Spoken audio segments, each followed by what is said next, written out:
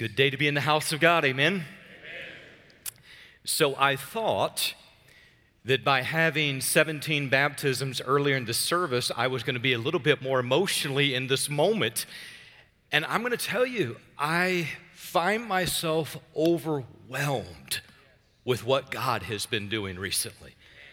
I know that it seems like we're seeing incredible things each and every week, but just to give you all just a little bit of a glimpse of this, I just took a moment, and I shared it with the early morning crowd. I took a moment to look over just statistics of the last 2 months, June and July, and we have seen 103 professions of faith and 86 baptisms in the last 2 months.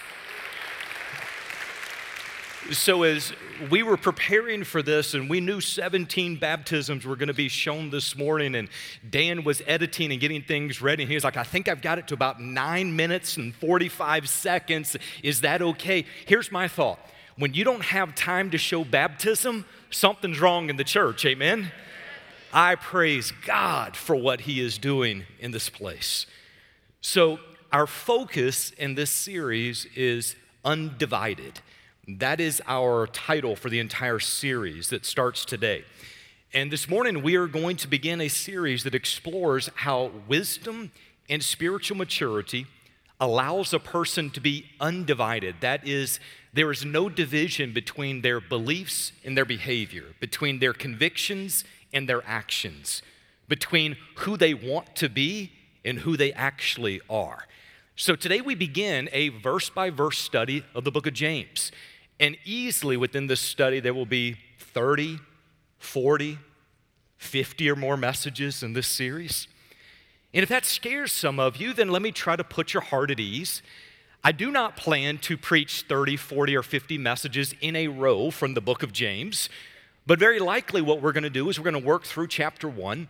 We're going to come out, we're going to address a number of other topics, maybe a month and a half, 2 months. We will go back in chapter 2, and we will work our way through the book of James. And if the Lord tarries and if God gives us grace, then somewhere 2027, 2028, we'll finish this book.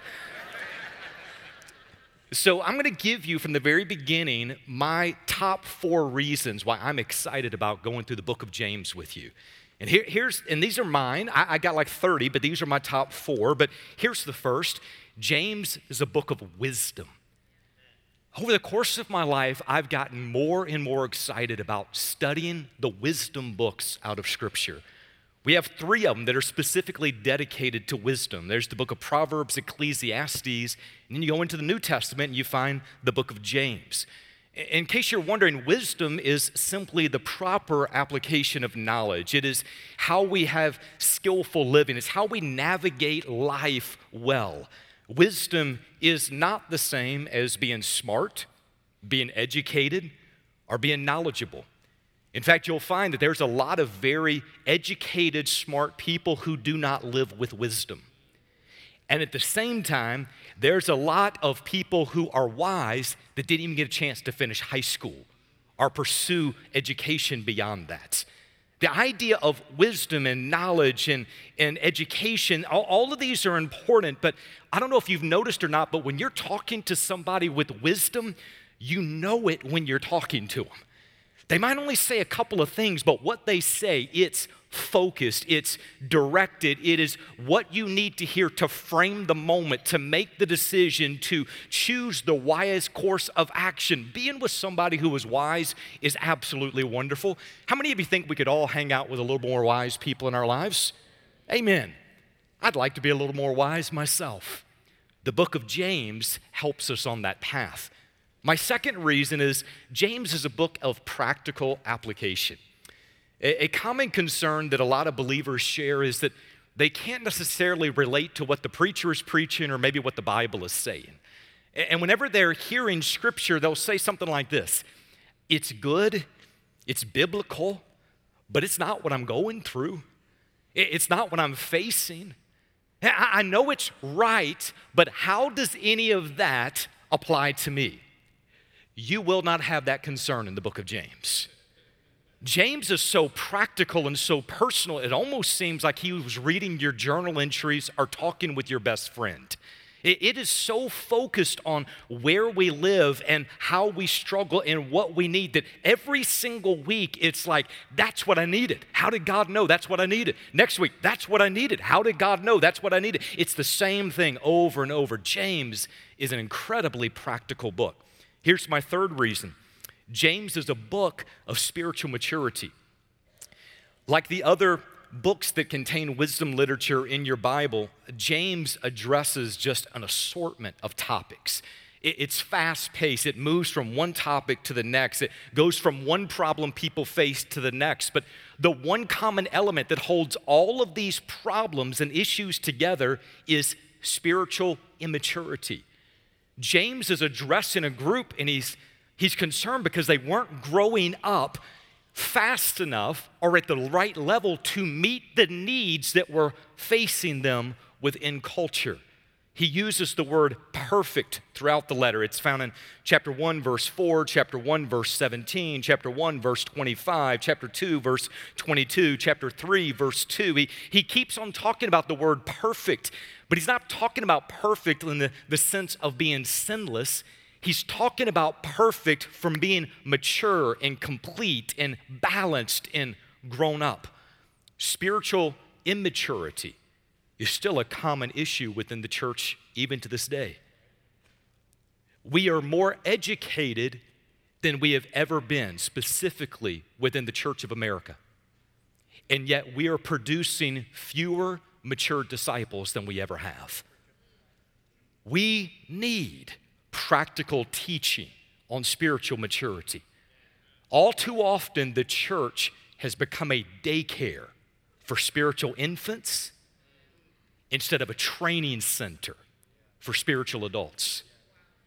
We need to be concerned when believers are not growing around us. We need to be concerned when believers who've been walking with Jesus for 5, 7, 10 years cannot handle the meat of God's word and prefer milk. We need to be concerned with those things. James was concerned. That's why he's writing this book. Now listen to just a few of the topics that James specifically addresses. Believers were impatient in trials and they were overwhelmed in their problems. Chapter 1. Believers were talking truth, they just weren't living truth. Chapter 2. Believers were not controlling their tongue. Chapter 3. Believers were fighting with each other and they were coveting what others had. Chapter 4. Christians were collecting material toys instead of focused on eternal matters in the mission at hand. Chapter 5. I don't know about you, that kind of sounds like what we're dealing with today. Our mission, what's the mission? It is the redemptive mission of God. It's the gospel that Jesus set us out on. It is to make disciples of all the nations. Our mission requires maturity.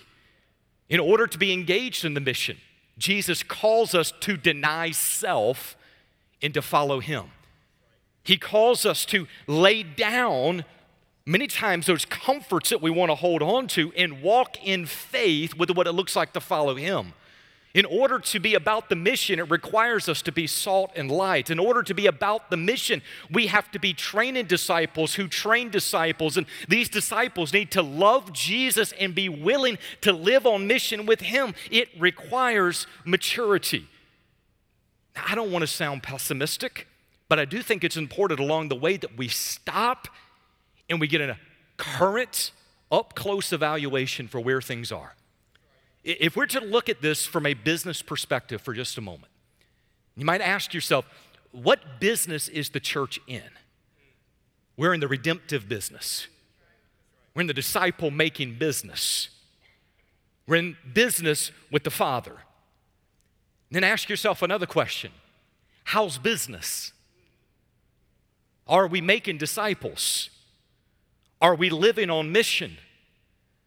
When you ask those questions, and please hear me, I'm talking about church, primarily in the U.S., God is doing incredible things. I don't want to take away from that. I don't want to not look at that and praise God for it. I'm talking about overall, when you pick up the newspaper, when you read what's happening in the convention, when you see what's going on around the world, and you look at those things and ask the question, how's business? Business isn't that good on a much larger scale. Here's what I mean by that. Our college campuses are eating up our students who are Christian in name only. Our culture is devouring Christians who talk a good game. They just don't know how to live a righteous life. We've seen more in the last 4, 5, 10 years of the enemy going after aggressively the home, going after marriage, going after the institution of the church, going after anything that smacks of godly, biblical holiness values.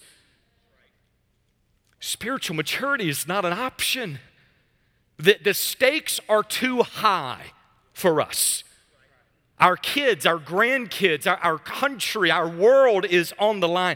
We have to be about spiritual maturity. And here's number 4.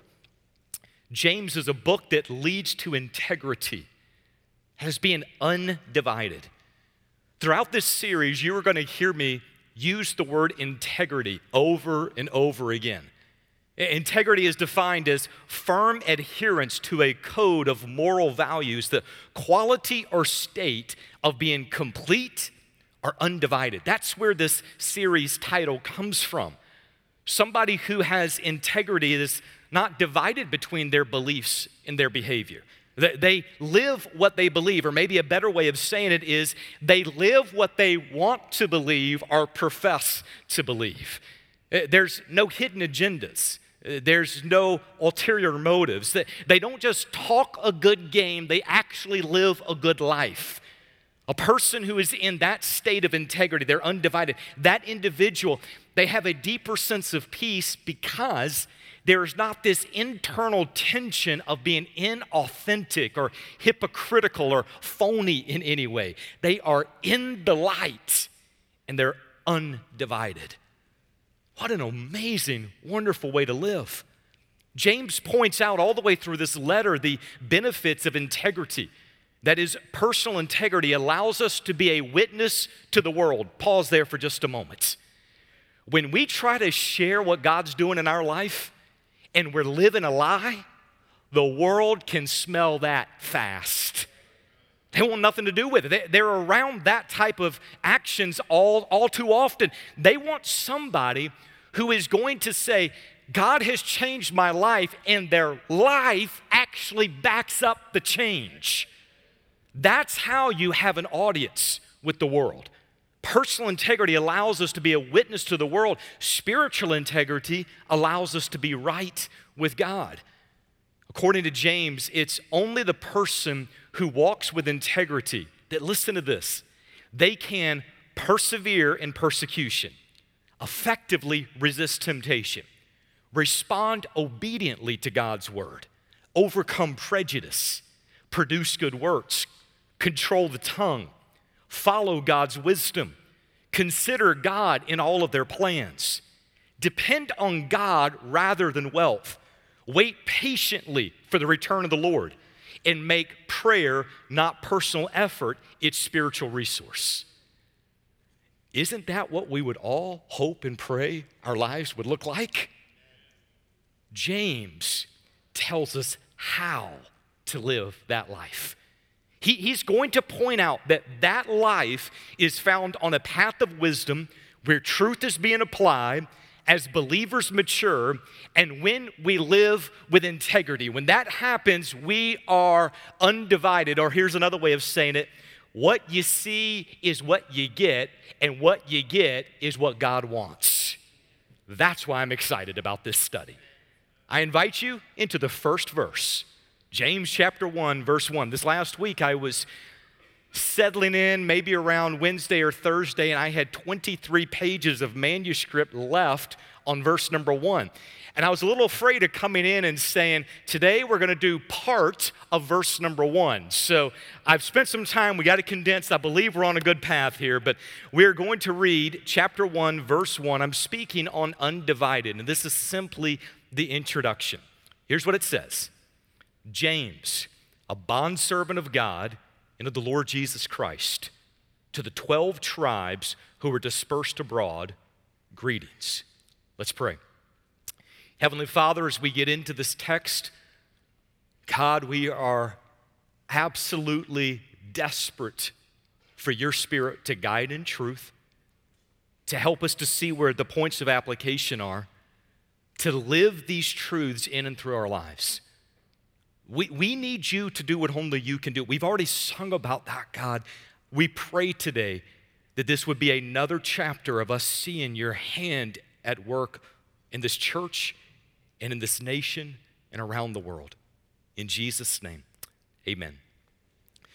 So anytime we start a new book or a new series, and for that matter, even if I begin a message that we are coming at it from a book that we've not been in a while, it's always important we take a few moments to understand the context. We need to know who's the writer, who's the audience, what is the intended purpose in the setting. And in this particular book, all of that is found right there in verse number 1. So let's work our way through those pieces. Let's begin with who's the writer, and we're going to spend the lion's share of our time today in this one section. Who's the writer? It's always good to consider the person. And the reason that's important is because you cannot separate the experiences, the teachings, and the story of that person with their writings. It's going to begin to come out. Many times, the more you know about the person, the more you understand their writings. Now, there's at least 4 different men in the New Testament by the name of James. Here they are very quickly. There is James, the son of Alphaeus. He was a disciple. Very little is known of him, and there are no indicators that he's the one writing this book. There's also James, the father of Judas, the disciple.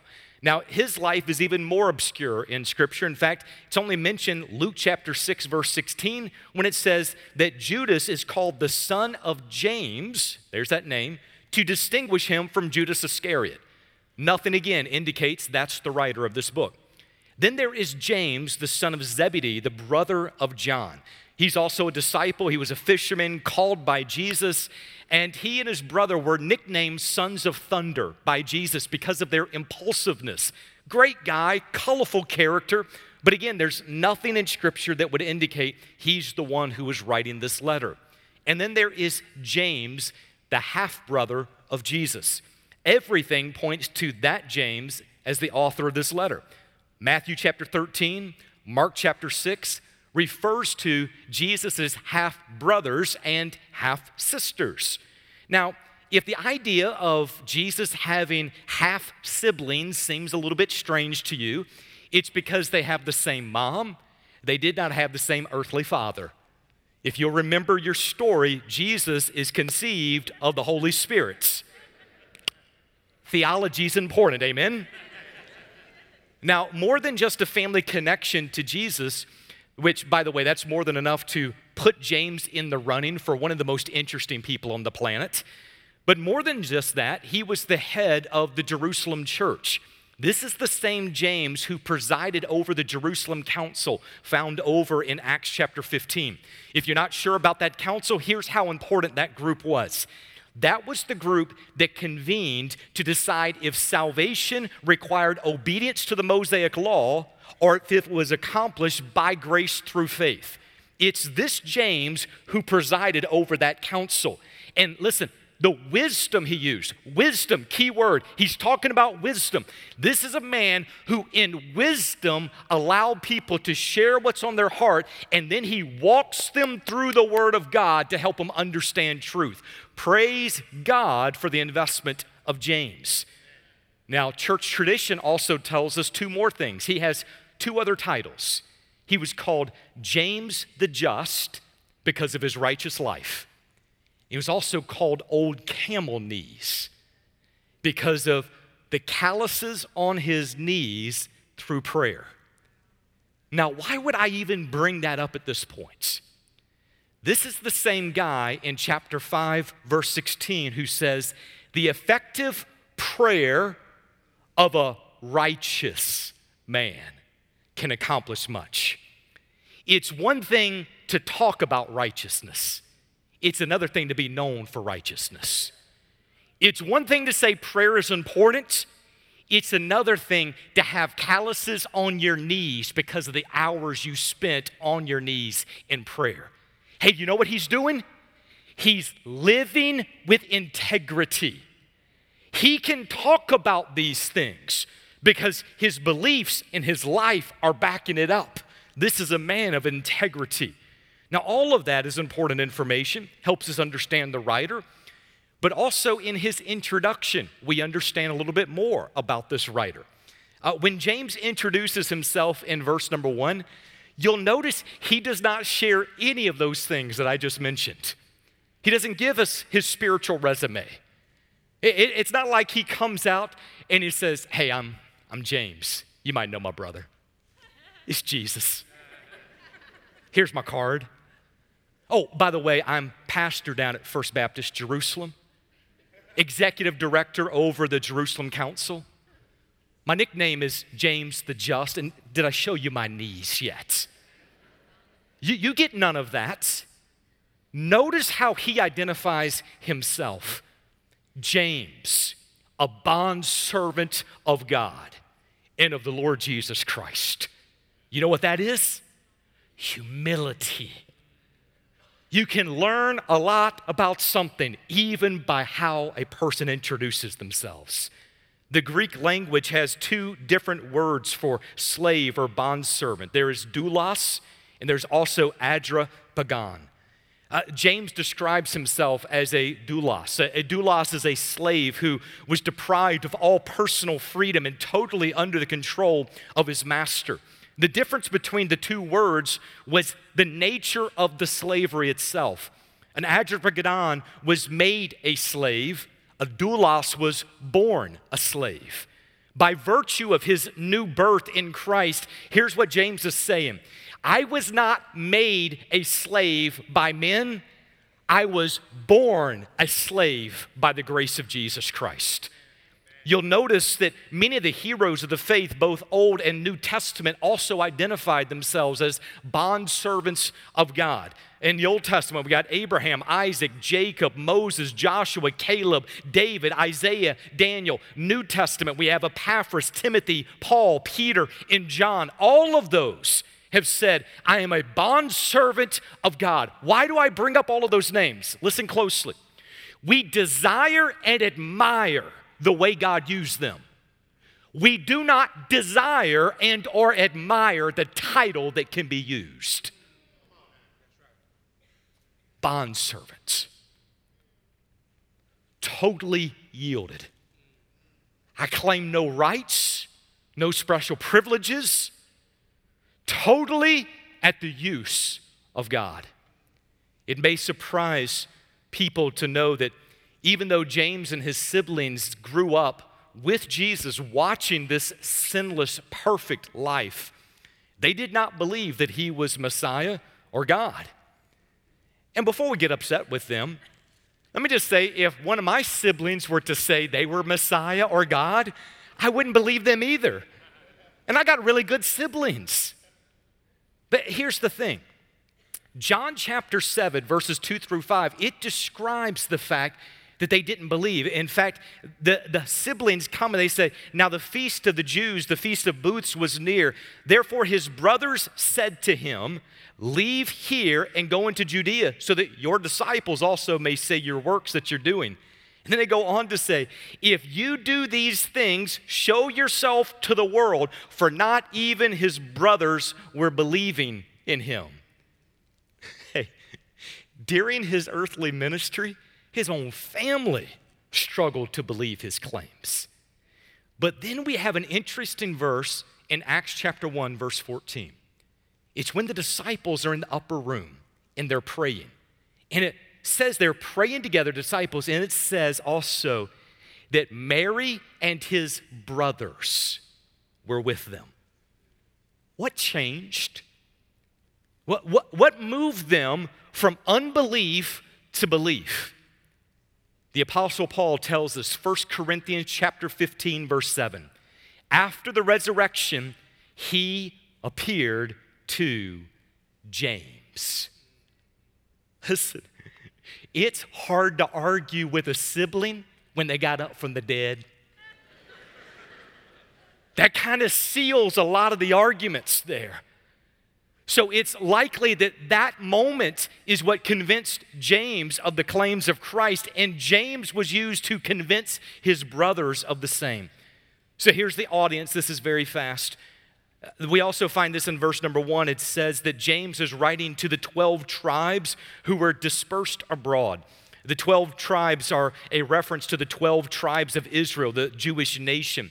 Dispersed abroad, it refers to anywhere outside of the region of Palestine.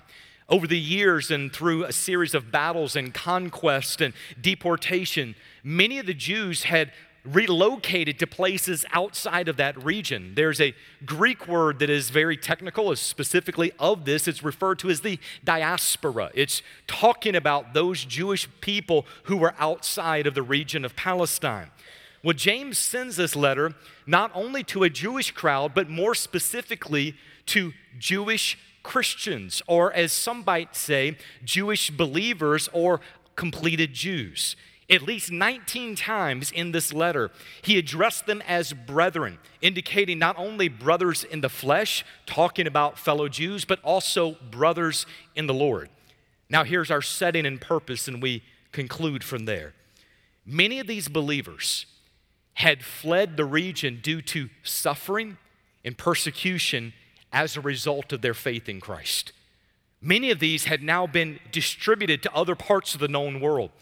So when James says in chapter 1, verse 2, "Consider it all joy, my brethren, when you encounter various trials," there is a context that that phrase fits into. There is a story that that phrase fits into. It's not just that James is sitting alone by himself in a room somewhere and he's thinking, what would be a really good book to write? What do I think people might need to hear? You know what? There's probably some people who were suffering and going through trials, so let me go through and write some things to that crowd. That's not it. He is addressing a very specific setting and a specific purpose. These are believers, many of which were facing extreme persecution and job loss and rejection by family, prison. Some had even experienced death. And he wants to give them confidence. He wants to give them hope. He wants to try to encourage them. There is a rawness about this letter. It's a rawness in the sense of there's almost a desperation when he's talking through it, because these are people that they are literally living the very things he's talking about in that moment. So think about it like this. If your life or if your family's life is under attack because of your faith, think of the questions that you might have. God, is it worth it? Should I keep my convictions to myself if that's going to save my children? God, do I keep following this path? Like, this is a very new thing. At that point, the idea of Christ and Messiah and all of these beliefs coming together, that was a very new concept.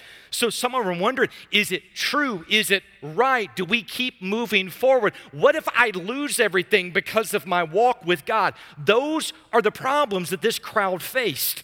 So what does James do? He comes out the gate strong. Here's what he's saying. As a bondservant of God, someone who has no rights or privileges, to those who are my brothers and sisters that are suffering because of your faith, don't give up, don't quit, don't lose hope. Instead, consider it all joy, my brethren, when you encounter various trials. In other words, you got to reframe this moment, consider it joy. And then notice this next word, knowing. Oh, that word is so key. Knowing that the testing of your faith produces endurance. Why is that word key? When you're going through trials, there's a lot of unknowns. You don't know why you're there. You don't know when it's going to end. You don't know when God's going to answer your prayers. You don't know what's happening next week. You're just walking through unknown, unknown, unknown. And James comes out and says, I got something for you to know. Here it is. Know that the testing of your faith produces endurance. Then he says, and let endurance have its perfect result. So you may be perfect and complete, lacking nothing. What you're going through is preparing you for what God has ahead of you. Nothing is wasted in this. On the other side of endurance is the spiritual maturity that you desire. Listen, that was a good word for them, and that's a really good word for us.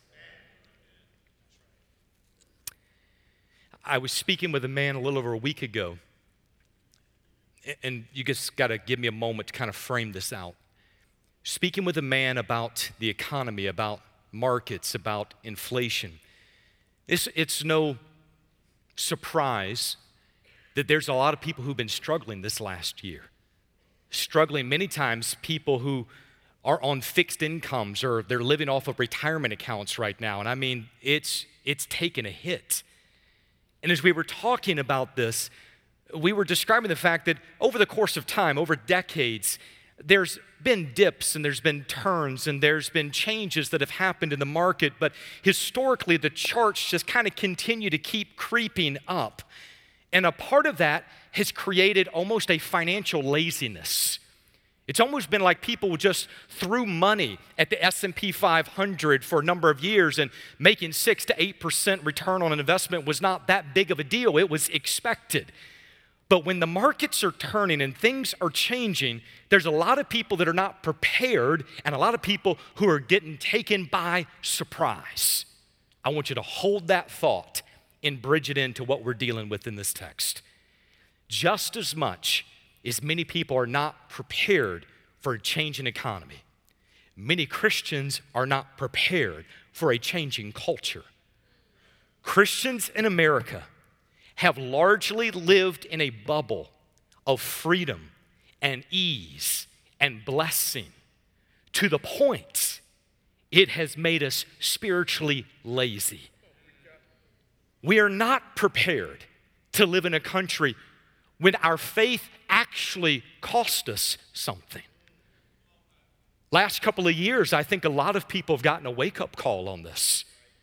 They got a wake-up call because their church was maybe closed, or they experienced government overreach in some way, or their convictions have been trampled, or their beliefs have been mocked. There's been many people in the last several years that have lost jobs and benefits and financial security because of their convictions as believers. There used to be a time when the motto was more of separation of church and state, or there were some who were saying, we don't want God in the public schools or God mentioned in the public square. But listen, there is a new and a growing aggressiveness towards the things of God. Anymore, the mindset is rapidly becoming those who do not support and espouse a godless worldview are now unwelcome. They are hateful, and they are seen as a threat. Now the mindset is, you can't work here and believe that. You can't attend here and share that. You can't hold those beliefs and be a part of this group. Our world is rapidly changing, and here's my concern. We're not ready. We're not ready for what that looks like. In the last 20 years, instead of the church taking the time to train up a generation of disciples who will fearlessly live on mission with God, we entertained them to death. If we even preached the gospel, it was often watered down. We were serving up Christianity light with a third less guilt because we didn't want to offend people. We hoped that our church affiliation and our morality training and field schedules would somehow produce mature disciples on the other side. It did not. And now we're at a crisis point. Now more than ever, we need the church to be the church. Now more than ever, we need men to be godly men and to lead their families well. We need women to be godly women and to shine as salt and light in a dark world. We need college students who are infiltrating campuses and trained in the gospel, and they are mature in their faith, and they're not just there by name only. We need that happening. Listen, we cannot afford another 20 years of lazy pulpits and sleepy pews and sermonettes on Sunday. We need mature believers. We need people who are going to be about the mission of God. We need men and women filled with the Holy Ghost and with wisdom. We need to be on our knees begging God that He would help us to redeem the time and redeem sometimes what we gave up in the past. Here's my prayer. God, help us to be believers who walk in integrity. Help us to live on mission with You. God, give us a generation, listen, give us a generation of leather-lunged preachers of the gospel who have fire in their bones, an understanding of the gospel, and are willing to live their lives on mission with God. Give us prayer warriors who understand the power of prayer and the importance of intercession. Help us to be a church where people are saying, if you want to be trained as a follower of Jesus Christ, you need to be a part of Sherwood. Help us to be a church that is training and equipping a generation to change the world. If not, what are we doing? If we're not going to be about the mission of God, what are we doing?